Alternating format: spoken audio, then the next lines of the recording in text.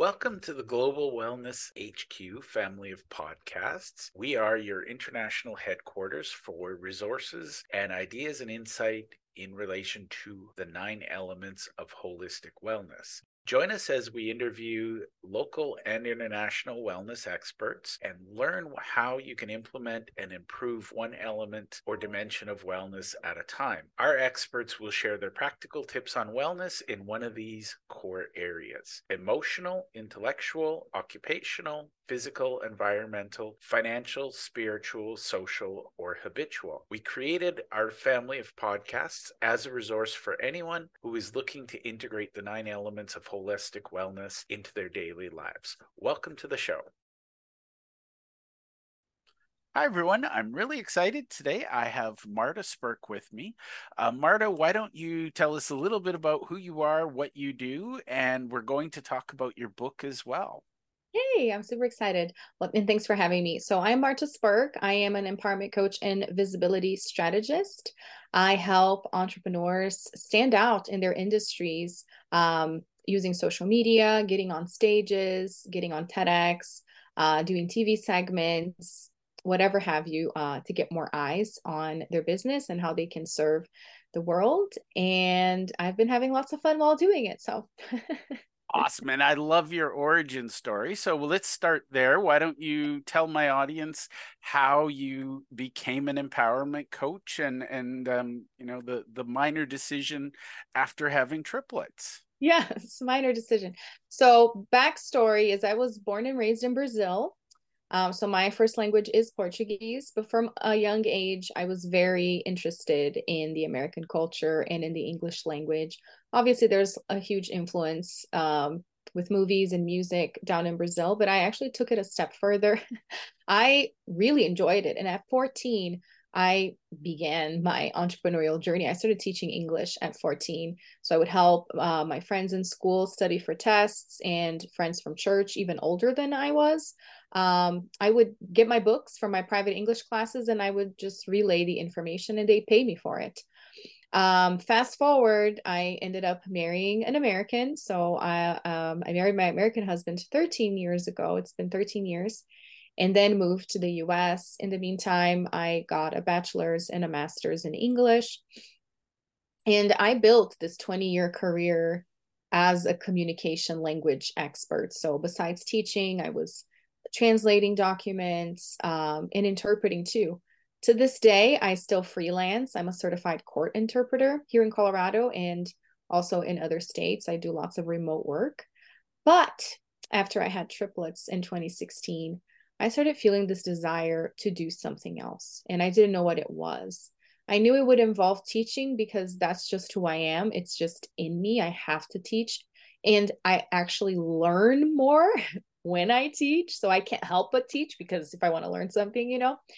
And it started out with life coaching for women because of where I was at postpartum and people naturally want to know how I live my life having triplets. So how are you surviving? How are you putting makeup on? Yeah. What's going on? So I started sharing more about my life and I took some certifications. And especially after 2020 is when the focus took a different turn. And I started talking more about marketing and how to create content, which had a lot more to do with my communication background to begin with. People were curious, especially through the pandemic. How are you still creating content? How are you finding time when your kids aren't even going to school? And so that's where it all began. And I think that's my natural question. I don't know the life of a parent of triplets, but I do know the life of a parent, and I know life gets busy. So, how did you, first of all, find the energy? But what led you to say, I should launch a business? Hmm. Well, it started with network marketing. I feel like it's still a thing these days, but back 7 years ago when I first got started in 2016, it was all the rage with different direct sales businesses. And I remember my husband was like, "It's a pyramid scheme. Don't go down that route." My parents did that in the 90s. And I was like, "No, but it's community. It's a way for me to talk to other grown-ups, have some kind of life outside of the mom life of triplets and the promises that they made. You make money off of your phone, making a couple posts. So that's where the idea originally began. It was a company that focused on health, and I was, a few months postpartum, wanted to lose the baby weight. So it felt like something, a good idea to begin with. But then soon I realized I didn't want to be just another one, in the company. I already had this aspiration of something more. And that's when I started my podcast. I started my podcast 2 years into the network marketing business because I thought this is a great way for me to share my message beyond trying to sell these products. And that's when I started refining more what I actually wanted to talk about, which was this encouragement for women, for moms, most specifically at the time, to lean into these desires. Like, they're there for a reason. It doesn't make you a bad mom. And it was a lot me kind of coaching myself through that, And so that's how it all began. And then it evolved. I love it. Now, how did the book come about? Because I feel like that's a whole other adventure Mm.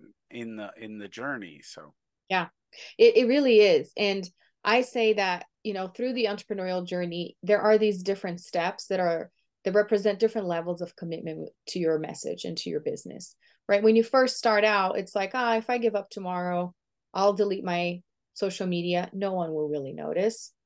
And then you start taking bigger steps, like you start going live, you start gathering contacts for your mailing list, then you start a podcast. So that was the first step for me, was I'm going to put this out there, see if anyone's interested. And I don't want to give up after a few episodes, which, by the way, I've had my show for over 5 years now.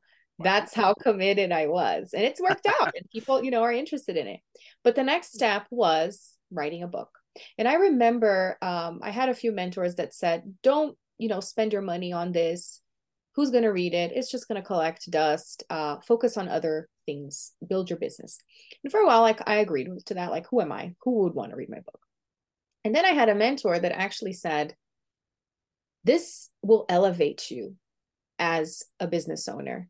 It'll build more authority and credibility, even if it's a short book. It doesn't have to be this Bible, this canon. Because then the next step, once I was like, all right, I want to do it, was I don't have enough material. I haven't arrived yet to then, tell this amazing story. But then little by little, I started understanding, well, it doesn't have to be something huge, because that's actually going to keep people from actually reading it.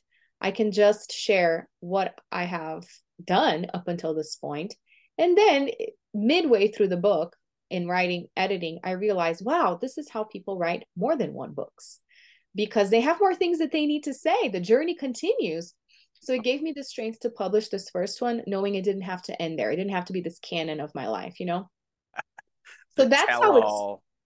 yeah, the tell all. So that's how it started. And something else that was a big shift for me is understanding that it didn't have to, and it shouldn't really be a memoir, because that's what you do once you're in your 80s, and it's like, let's reflect back, or postpartum, not postpartum, post when somebody passes away Yep. and somebody retells their story. So I was like, all right, it's not going to be a memoir. It's going to be some steps, some action points, action items for people that are wanting to accomplish something similar to what I did. So this is what the book is about. It's called The Empowered Woman, The Ultimate Roadmap to Business Success. And it tells a little bit of my story that I just shared with you, coming from Brazil, having triplets, starting the business. And I share 5 steps towards empowerment in life and in business for women that are wanting to recognize their gifts and use that to start and grow a business and fulfill their purpose. I love it. Now let's talk about because one of the things I think, there's a lot of experts out there who, here's how to write a book, and there's a lot of noise around that. I'm very, very, when I work with people, it's, here's why we're writing the book, here's the goal of the book. What were your big lessons in writing the book, and what were your big aha moments? And then let's talk about the magical TED stage, because that's fascinating to me. Yes. So the biggest thing for me, for one, was realizing it didn't have to be the super long thing. And in fact, it shouldn't be, because I actually want people to read it. I don't want it to just be something I pass around like a business card. I actually want it to be enticing enough that they will take the time to read and finish it.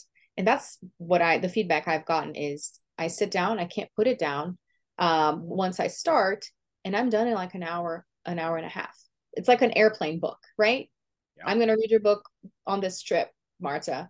And it doesn't take me a billion hours out of my day. So that was the first breakthrough. The second breakthrough, like I mentioned, is that people will be more interested in reading action steps for them than they are in just hearing my story. So focusing on what's in it for them, always having that in mind as I am talking about my story. It's what does this mean to somebody that's not me or my mom, or, a family member that cares about me. And then having a framework for that. So the steps that I teach in the book, they are part of my coaching framework. So I realized everything needed to be cohesive, because even if I take a different turn in my business or I pivot or I start talking about something else, these steps are the core of what I do. So they're still going to be applied, because that's another fear, I think, for many people is, what if I publish this now and then tomorrow I am teaching something completely different? What do I do with this thing? So is making sure that it's going to be so foundational that regardless of what you end up, the direction you end up going in your business, it's still going to apply. So that was something else. And then realizing I needed to stick with that focus and expand on certain things that I just briefly touched on in separate books. Because I remember vividly my editor saying, you're getting into more of the tactics and strategies of marketing here. This is not the scope of this book. And that's when the light bulb went on. And I was like, oh my gosh, I get to write another book that's more specific about strategy. This one has to do with personal growth and personal development, which is where I started my business anyways, like I said, with life coaching, and I still believe mindset is the foundation for everything anyways. So those were my big takeaways.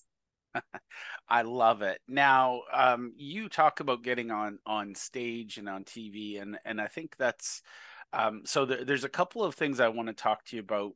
First and foremost, one of the things I recognize is that a lot of authors are introverts. Not saying all, Right.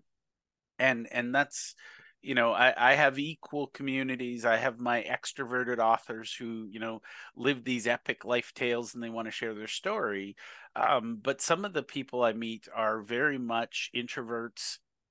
They grew up with books. They want to be, they recharge with books, but like you, I think they have this itch to teach, and that's, I'm not smart enough to figure out how to learn something without teaching it. I have to. That's how I learn something, and I learn the nuances is by being a teacher. So first and foremost, are you an introvert or extrovert? And then from there, how do you work with the introverts who, I heard this joke and I love it. Most introverts would rather be the guest of honor at the funeral than the person speaking above that guest of honor. Mm. Oh, that's such a good question. I'm an extrovert and I tend to attract lots of introverts because they see in me this persona and they think maybe you can help me kind of get out of my shell. Or at times, some people are intimidated and they think I can't be you, Marta. So that's not going to happen.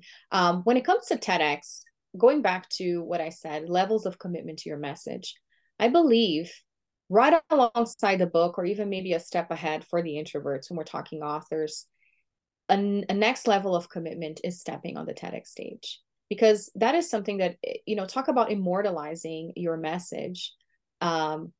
On the interwebs and on the website of such a prestigious organization. So it's not something, again, like I said, you can't take down. Obviously you could apply and contact them if that were the case. But the emotional impulse of second guessing that we have with, oh, I'm just going to delete this post, it doesn't work with with TED Talks. So you really have to be believing in what you're talking about and the importance of it. It's that thing where people's lives being touched are bigger than your insecurities. they are bigger than your fears, right? And so it really, you get to that point where it's really not about me. So I can get a little sweaty and step on this stage, or a lot sweaty, and get on this stage and talk about this. Or I can just keep telling myself that it doesn't matter, that there's other ways that people can find me. But truth be told, it increases your visibility in a completely different level to have the accolade of being on the TEDx stage.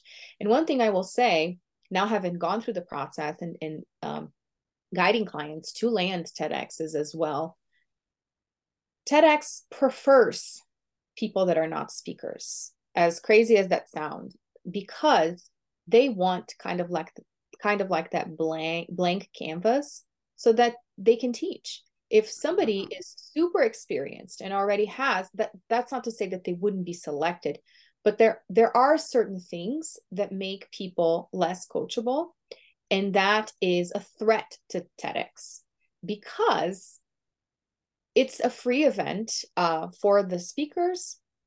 They don't pay to be in it, and they don't get paid to be in it. So really what you have, it's almost like you have to sign a contract, but it's almost like just this verbal agreement that I will do as you tell me. I will practice my talk, and I will show up on that day. So TEDx has a lot to lose if you're a flake. And they also have a lot to lose if you think you know what you're doing and you don't follow their standards. So Right. saying that you're not a speaker so you can't be on TEDx doesn't work, because there's lots of TEDx speakers that are not speakers. And the whole point is for them to coach you and allow the team, the curators, to guide you through the process. And that's one thing I have heard. I have a lot of friends who've been TEDx speakers. The coaching is intensive. It's not just show up and wing it. It's, this isn't, an afternoon at Toastmasters. Right. There's a process, and I've heard sort of around 6 month. There's check-ins, there's rehearsals. There's coaching, there's mentoring, there's double checking, and personally, I really love the idea. I fell in love with TED way back when TED was just about education and design. I Yeah. just love the idea that you're going to take a message and 18 minutes or less, and you're going to make it very impactful. I mean, shouldn't that be the goal of everything, is to make your message to that fine point that others get it? Yes. Yes. And that's another thing too, is that they have specific disclaimers on the application pages. And this is a standard for all TEDx events, that they don't want motivational talks. They don't want, coaches. Obviously, they do get coaches, but the focus is, I don't want you to come up here on the stage and tell me, work on your mindset, like the basics. And it's exactly what you said. It's so refined, and it's so to the point, and it's so unique. And that's why it's challenging to get selected, because most people treat TEDx like a keynote, and it's not. It Yeah. really isn't. It's about the idea, and that's why it's about the message and not the subject. I love it. And I think there was I attribute it to Blaise Pascal, but there's a quote that basically said, I would have written a shorter letter, but I did not have the time. And I think people, for me personally, I can, if you call me and say, hey, Jeff, I've got 8 hours, can you come and speak? I can fill a day easily, because you can ramble, and, there's fillers, and you can add things. But the discipline of an 18-minute talk, that takes more time for me to prepare than for an 8-hour workshop. Definitely. And there's a lot that you can say in 18 minutes. My talk was actually 10 minutes. And I guide clients through a process where they can deliver a talk in 5 minutes. There's a lot that you can say if you're organized and if you know the structure of beginning, middle, and end of a talk. And that's the art of speaking, honestly. That's what you start getting into, is understanding that just like a text needs to have a beginning, middle, and end, your speech does too. Otherwise, people are lost. And I think with speaking, it's even more challenging. because you don't have the visual element of, let me go back to the sentence that I didn't understand and I'll reread it. It's Right. real time, right? And as soon as you say that word, it's been said. You can't unsay it. So that's where a lot of the training and the rehearsal comes in. As I was on that stage, honestly, because of how it's set up and the crowd, it's so bright and the crowd is really dark, so you can't really see the crowd at all. So it's really not like a keynote where there's interaction and you're looking at people's expressions. It's kind of like you're in this abyss by yourself. It reminded me of, a theater performance where you're out there and you have to memorize things. Obviously, there is some freedom for improvisation. You're not going to say things word by word. And that's something else that I have learned. Not all TEDx's train their speakers the same exact way because they have this liberty to kind of veer off. Oh, okay. The one that I spoke for, they pride themselves in not having speakers memorize word for word their entire speech. They never have you type it all up. In fact, they discourage that because they want you to think about your talk in blocks so that if you forget a sentence, you don't freeze, because that's what happens, right? And I mean, in theater, if you kind of freeze, you have a colleague or somebody to kind of whisper it or shout it or say something to kind of cue you back in. That doesn't happen in TEDx. So if you forget something, you're on your own. uh, but then you learn the blocks and you're like, what was the next thing I was meant to talk? Obviously, you're probably going to forget, leave some stuff out. That's just the way that it is. But whatever comes out that day, I truly believe is what was meant to come out. I love that. And, I work well in blocks. Mhm. I've never been the person to memorize something. I don't care to memorize. It's not something I enjoy. And I find the problem with memorizing is if you lose the word, the whole block falls apart. Whereas if you know generally, hey, here's what I was going to talk about. Um, so I think that's fascinating that, I think some of the best speakers feel very unrehearsed, but I recognize that it took them a lot of rehearsing to Oh, feel yeah. unrehearsed. Exactly.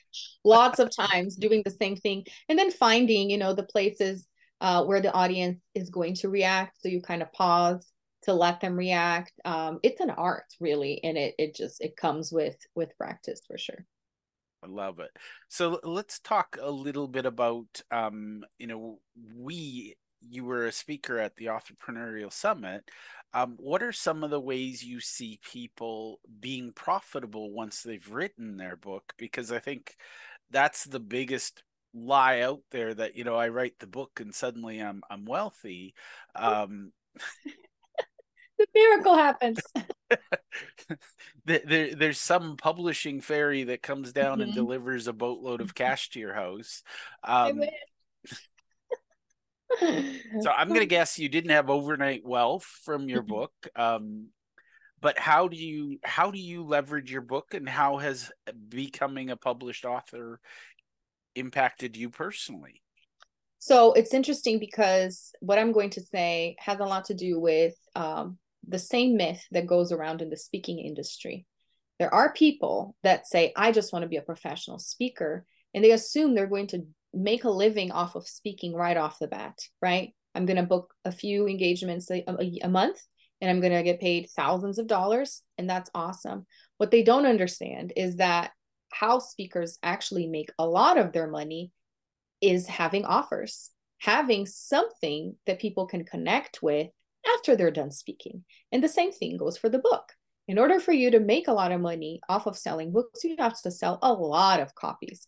Like, I don't know, 600, 400 copies a month to even, have a decent income. Is that really going to happen monthly? Maybe 1 month, but monthly? I don't think so. So I think the biggest mistake and the biggest myth really is thinking that you're going to reach the income with the book alone. And publishing the book or doing speaking without having that continuation. So, what can people do after they read this book? Or what can people do after they're done listening to you speak? You have to have a way for them to connect with you. And so, creating an offer suite that allows people to do that. And by suite, I mean different price points. Because if you only have one way of engaging with you and it's thousands of dollars, you're leaving a lot of people out that are not ready to make that commitment because they don't trust you yet or because they don't have the finances. So having lower cost opportunities, especially ones that don't require people talking to you, is very important. Because that's something else. We're talking about introverts. Yeah. I shake my head every time a speaker goes, and gives their presentation and then say, and I'd love to give you a free discovery call. You say this to an introvert, they want to crawl in a hole. I'm not going to book a discovery call with you. I don't know you. I don't want to talk to you one-on-one. I just want to be a fly on the wall. So having an opportunity for people to just go kind of stalk you, peruse your website, and maybe get a low ticket offer is so much more interesting when they don't know you yet. So in addition to having the book, having a resource, maybe a free resource for you to engage with these people and add them to your mailing list. That's the number one thing. And then having a nurture sequence or a nurturing process so that they begin trusting you, so that they will invest a little bit more and build a relationship. I mean, it's the same as like dating. You don't ask somebody to marry you the first day. It hardly will go well if you do that, right? You don't know each other. And the same thing goes for sales. So regardless if your book is amazing, I mean, think about your own buying patterns. You read this amazing book by Tony Robbins. Are you going to go through his website and buy a $5,000 coaching? You may, Yeah. but what are the chances of that actually happening? Right? Yeah. What are the statistical likelihood of it? And exactly. But you may go follow him on Instagram. You may sign up for his mailing list and start getting updates of his next free masterclass. Right? I think right now he has a membership that's like $7 a month or $5. I don't know. So that's the kind of stuff. I mean, go look at the big guys. Okay. Like that's my advice. Go see what they're doing. They're not, Tony Robbins is not saying, book a discovery call with me. For one, he doesn't have the time for that. Right. So it's having these different offers. And what and my Martaism is, if I go to your website right now, can I pay you? That's another big mistake that authors make, that speakers make, coaches, everybody. That's not to say that people will go, like I said, just because they read a book or they saw you speak, that they will go and they will buy something through on your website. But can they, though, if they wanted to? Because that creates a different, again, level of intimacy, of credibility. Is I have my stuff put together. You can actually hire me right now and you can know what I can accomplish for you if you go on my website. Some people don't even have websites. So it starts there. And I love the Marta-isms because I think that's the key. You talk about having that suite, and I think, there are the experts out there who say, oh, you have to have your $25,000 offer. Well, that's the marriage proposal after you've met the crazy in-laws and you've picked out cutlery together, you've made some commitments. So what kind of things do you see in that suite? Because I think that's, a lot of people either do things that work for them. I'm an introvert, so I make things easy for introverts to buy, but for some reason I have some extroverts who are like, Jeff, here's my credit card, where can I pay you? And I'm like, yeah, easy, slow down. Yeah. Well, I would say having at least 3 different tiers works well. This is something that I learned years ago from a sales coach, and I really believe in it because often, I mean, go look at car washes, go look at credit cards. They have the bronze, the silver, and the gold, the platinum, right? So why wouldn't you have something like that? Because what does that do? It gives people a point of reference and contrast, right? So what usually ends up happening when you have at least 3 is people will pick the middle because they're like, I don't want the super cheap one because I'm not going to have as much access to you. What if I have questions? But I can't afford, in their mind, the large one. And as an introvert, I don't want to talk to you that much. So let's do the book one. Exactly. Let's do the middle one. Because then I get more features, but I don't get all the other ones. I don't really need them right now anyway. So it's like the mindset, right? And then those are the people that will end up going into the higher ticket because they got a little taste of you in more of a group setting, and then they're ready for that. So I would say a low cost, like under $100 for a self-paced course, something small, like a mini course, maybe a master class, even a membership because it's a group and it's, more hands off. Then having a mid option that's a group program where they're going to have to participate to actually get the benefit of it, but they're not the only ones. They can kind of take a step back and see what the other people are doing, again, especially if they're introverts. And they have more access to you, so they can ask questions. It's not so self-based. I find that at times people are intimidated by mastermind, or I mean, memberships, because they think, oh, it's ongoing. When is it going to end? I don't know. As opposed to the idea of a finite course. It's 6 weeks, and this is what you're going to learn in 6 weeks. All right, I can attempt this. And if I hate you and your methods, I'll just, cut my losses and be good. Yeah. So there's a lot of, benefits to a finite group program, 4 weeks, 6 weeks, so that people can get a taste and decide if that's for them. And then having your higher ticket, your one-on-one, where they have a lot more access to you. Obviously, it's going to cost more because it's more of your time and investment yourself as the provider. I love that. And for what it's worth, I've had this conversation with a lot of people. I like the top tier to be group as well, because there are people who want to be part of an elite group, and there's more scale, more leverageability, and things like that.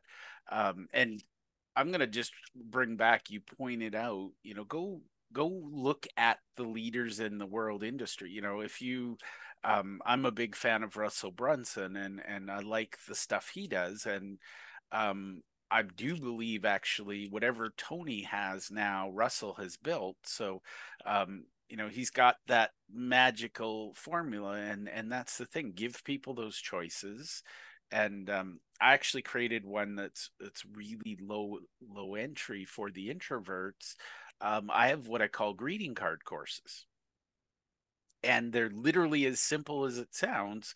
People pay, $5, $10, whatever it is, and over the course of a few months, or my longest one is a 12-month, they get a lesson a month, and it's just one problem, one solution, one implementation. And that piece was fun because I used to use it as sort of the giveaways, and I was like, well, I want to give people quality stuff. I can give better quality if I charge a little something for it. Mm-hmm. But it's also that little micro commitment. So Yeah. Yeah, that commitment is really important. And it goes back to what we said before. It builds, it doesn't start. Some people are more ready. And at times we take it personally. It's like, why can't I have 10 clients like that one? Right? That, like you said, here's my credit card. And the reason that is because everyone's in their own individual journey. You don't know how many courses, right? What experiences that person has done to get to the point where they see you at that particular moment, and they're like, I'm ready for this. So it's really got nothing to do with you. Obviously, you having everything in place and having a super clear message on what you offer is super helpful, but it's never personal. I love that. And I do think that, a lot of people want to appeal to everyone. And I recognize that that's probably the biggest fallacy now, where, Yeah. oh, I'm an author, I write for everyone. Right. You Exactly. I've written books where the intended audience is 12 known people. And Wow. those to me, and one of my favorite phrases, it's a love letter. I literally write these books as a love letter to my ideal client. And I'm going to share that the day I proposed to my wife, I had one ring in my pocket and I had one conversation. And that went well. I just imagine a lot of people are, they have a whole bunch of different rings, and they're like, okay, do you want to marry me? They're proposing to everybody they meet without taking that time to get to know Exactly. It them. takes time. Now, Marta, I'm a huge fan. I think you're an amazing human being. How can my listeners, my viewers, how can they connect with you? How can they learn more about the magic that you do? Well, you can connect with me on any social media platform. I'm in the major ones: Facebook, Instagram, LinkedIn. I also have a podcast called The Empowered Woman. So for the introverts, you can go and listen to it without me knowing. And check it out. I also have my TED Talk that's out there, and a membership. I do have a low cost membership, so I do practice what I preach. It's $37 a month, and we meet 3 times a month on Zoom, actually. So it's more on the high touch than not, in helping women with mindset and with visibility for their business. I love it. Well, thank you. Now, my final question, you are the expert at all things Marta. Is there a question I should have asked you that I haven't? Well, I do have another book coming out. I don't think you knew that, I maybe. did not. Yeah, so you couldn't have asked me about it, but I have a new book coming out. It's actually a companion to my first book. It's a collaboration book. I have 21 of my clients write a chapter in it to expand on those 5 steps that I share in the first one. It's coming out October 24th. It's already on pre-sale, pre-order on Kindle for 99 cents, and I'm super excited about it. Awesome. So people can look for you on Amazon as well. Yes. So your first book was called The Empowered Woman. What is book number 2 called? Book number 2 is called The Empowered Woman's Path. Um, Ooh. 21 inspiring stories of success in life and business. I love it. Well, Marta, I want to really sincerely thank you. It was a pleasure meeting you at the Entrepreneurial Summit, and it's a pleasure having this alone time to ask you a bunch of questions. So, thank you for taking time out of your day and from your triplets to hang out with me. Thank you so much. It was my pleasure. Thank you for taking the time to listen to our show. We hope that you enjoyed this episode, and we invite you to either click the link below or scan the QR code to register and listen to other episodes of our podcast. Or if you think your business or you would be a great guest to be on our show, we're always looking for experts in one of the 9 elements of holistic wellness. We'd love to have you. You can either click the link below or you can scan the QR code and complete our speaker intake form. Thank you, and to your wellness.